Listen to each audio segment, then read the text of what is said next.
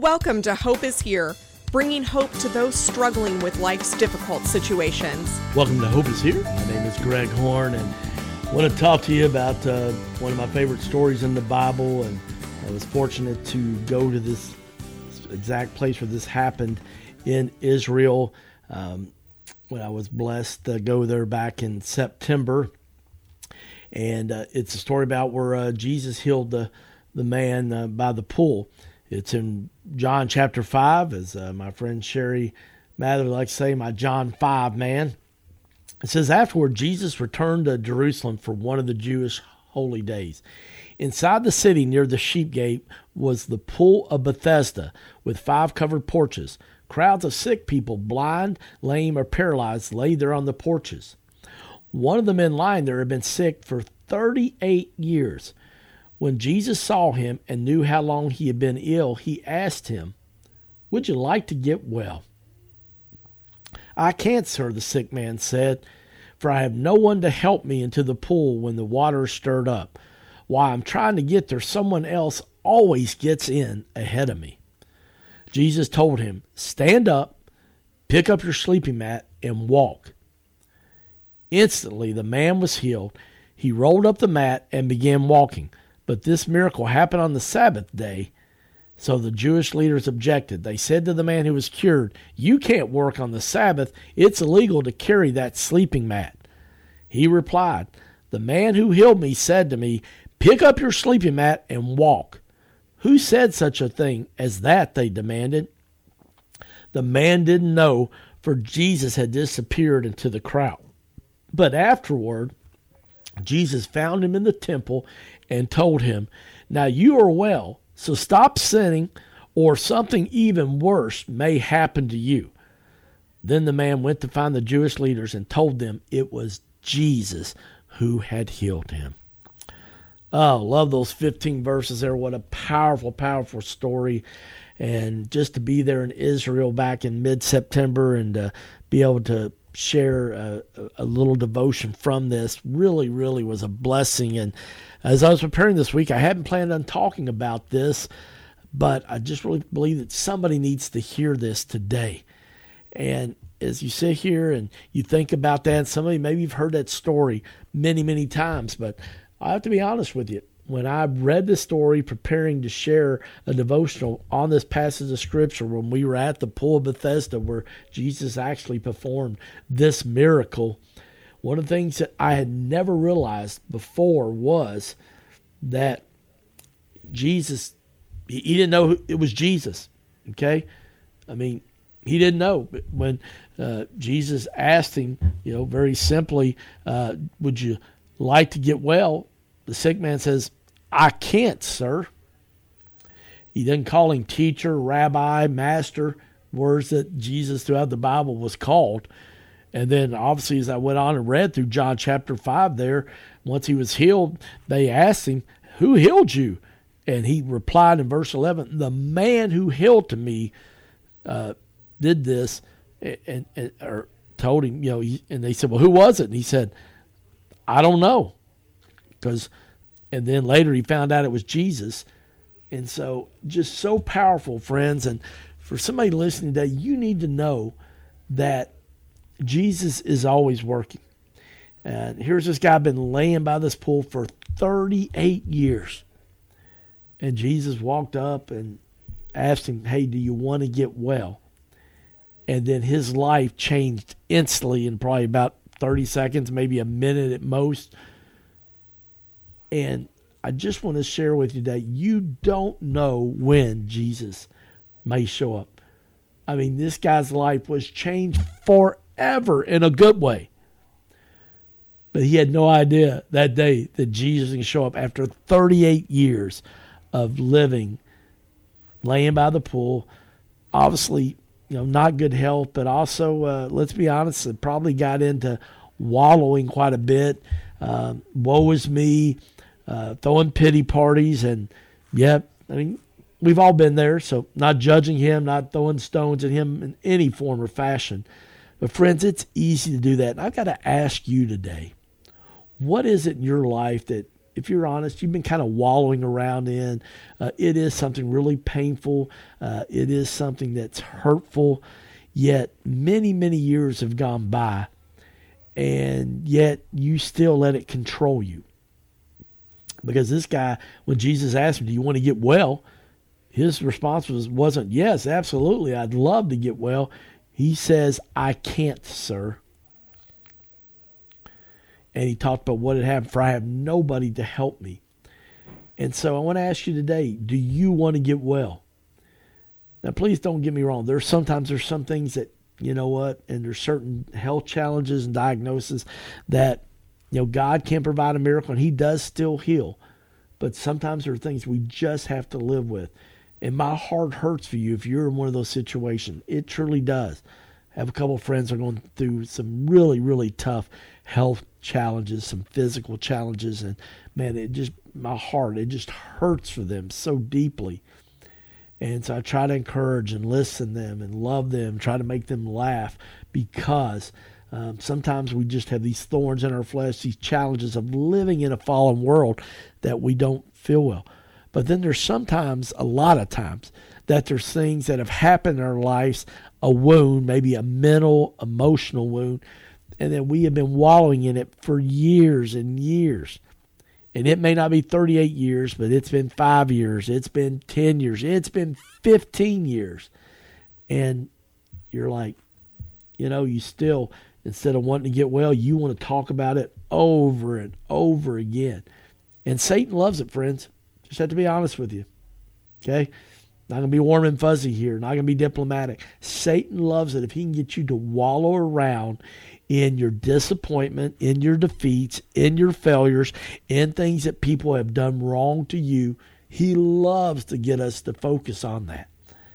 And so I want to encourage you today, if Jesus asks you, do you want to get well? Absolutely, yes, I do, Lord. Yes, I do. And I'm going to get it well in every other area of my life. I may not be well in this one area because it's something I can't control about what happened to me in the past, okay? But I am going to choose to get well and be focused and thankful for the blessings that I have and focus on the positives and the good things that I have. And be encouraged by that not knowing, you know, Jesus could just show up whenever he wants to, okay? And it could be today for you. The other thing is, I want you to see, because I know sometimes I've struggled with this as a follower of Jesus. Sometimes I think it's about me trying harder, doing more things for Jesus, and spending more time with Jesus. Now, most of the time, that's not an issue, I think, for most of us, about spending too much time with Jesus. It's something I want to grow and do even more. I try to spend time with Jesus every day. But there's been times in busy seasons of life that it's become a drive-through devotion, I like to call it.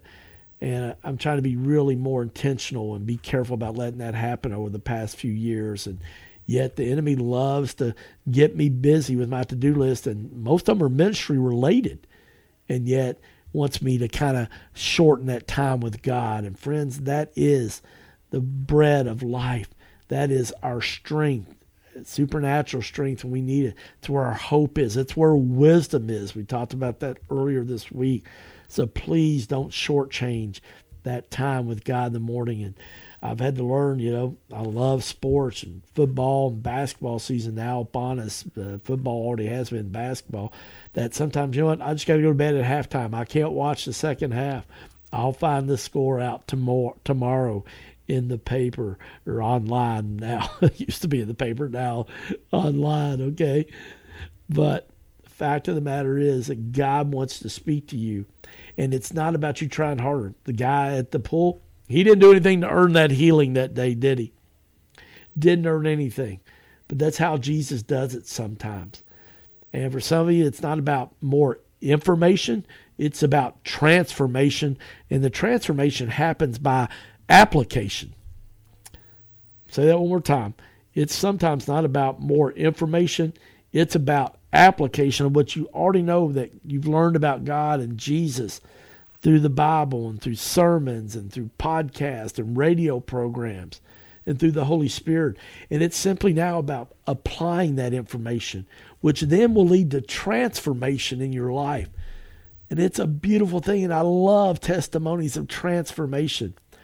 We've got a guy that follows me on Facebook, Scott Carnell, that I've known for many years. He was in a tough time in his life several years ago, many years ago, and I met him through a men's recovery program, and yet it's beautiful to see how God's transformed his life, and he started to finally apply the things from the information he learned at this men's recovery ministry, and it's a beautiful thing to see, and I'm so proud of him, and I rejoice with him, and I think about transformation.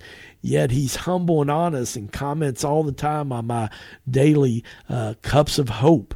This 1-minute thing that I do each day.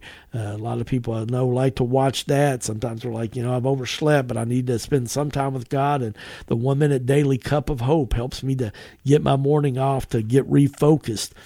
And you can find that on my personal page, Greg Horn, or on Hope is Here Lex on Instagram, on Twitter, and on TikTok. We're on all three of those with the 1-minute Cups of Hope. Simply type in at Hope is Here Lex, which is Lex. But friends, God wants to transform you, but sometimes it's not more about you trying harder, but it may be just about applying what you've already learned from the Lord. And then one of the things is, Jesus, when you don't know, he will show up sometimes. God does ask us to do things, all right? Remember, Jesus told him in verse 8, after he said, do you want to get well? Jesus finally just looked at him and said, stand up, pick up your sleeping mat, and walk. There's somebody listening today, I believe that's a word for you. Maybe you're watching on our YouTube channel too. But the fact of the matter is, God's saying to you, hey, I want you to stand up for whatever wound it is that you have been just kind of, if you're honest, just kind of almost paralyzed you, mentally, emotionally, physically. But today say, you know what? I stand up. I'm walking out of this situation. I am going to make that appointment with a Christian counselor. I'm going to go see a doctor. Maybe try a different doctor. Maybe try, maybe a non-traditional. Maybe go to see somebody that does something with natural medicines, a holistic approach, to that. All right? I'm going to sign up for that exercise program. I'm going to do Trainer Joe's in December. I'm going to schedule an appointment with that guy at Stronger Life and find out about this workout program. Okay, I'm going to decide, I'm going to apply for a new job because I know the one I am, it's just not a good environment and they don't treat me well. And, it's about updating your resume, or it's about going back to school, okay? Or it's having that difficult conversation with your spouse about, hey, things aren't going well in our marriage and we need to see a counselor. Whatever it is that you need to do today, you need to stand up, do something about it, stand up for yourself, make a decision. Maybe it's to end a relationship that is not God honoring and it hasn't been for a long time. Secondly, he says to pick up your sleeping mat. I think, hey, don't forget where you've come from, but pick that up and then walk, okay? To walk.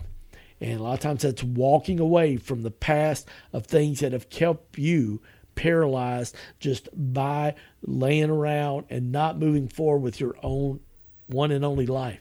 And the fact of the matter is, friends, you're the only one that can make that choice today. We can't blame it on other people, can't blame it on how we feel. Sometimes we have to do simply what Jesus said to the man in John chapter 5, stand up, pick up your sleeping mat, and walk. And take action. And I promise you that Jesus will meet you right where you are if you really, truly want to get well. My name's Greg Horn, and this is Hope is Here.